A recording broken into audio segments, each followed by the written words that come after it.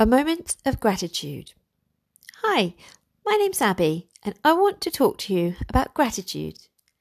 Today we hear a lot about gratitude.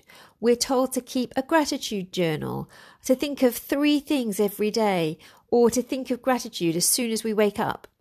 Sometimes this kind of approach can make gratitude feel more like a chore and therefore make us less likely to do it.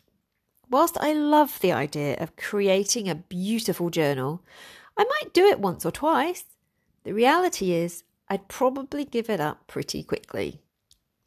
But gratitude is important. Laurie Santos from Yale University states research shows that taking time to experience gratitude can make you happier and even healthier.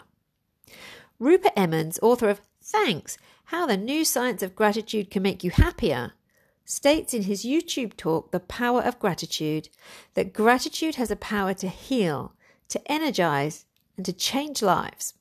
This all sounds great. I want to be happier, healthier, and more energized. Who doesn't? So how can we achieve these benefits in a realistic way? A Moment of Gratitude is a short bite podcast which focuses on one thing to be grateful for. Because it's short bite, it's perfect to listen to on your commute, on the way home from the school run, or while you clean the kitchen. Each podcast will give you a thought to contemplate and to take inspiration from. It will help you to take your gratitude practice beyond appreciating that you open your eyes each morning and put your feet on the ground, and will help you to have gratitude for so much more in your life and in the world around you. Hit subscribe on your podcast app and turn on the alert to get notified every time a new podcast is uploaded.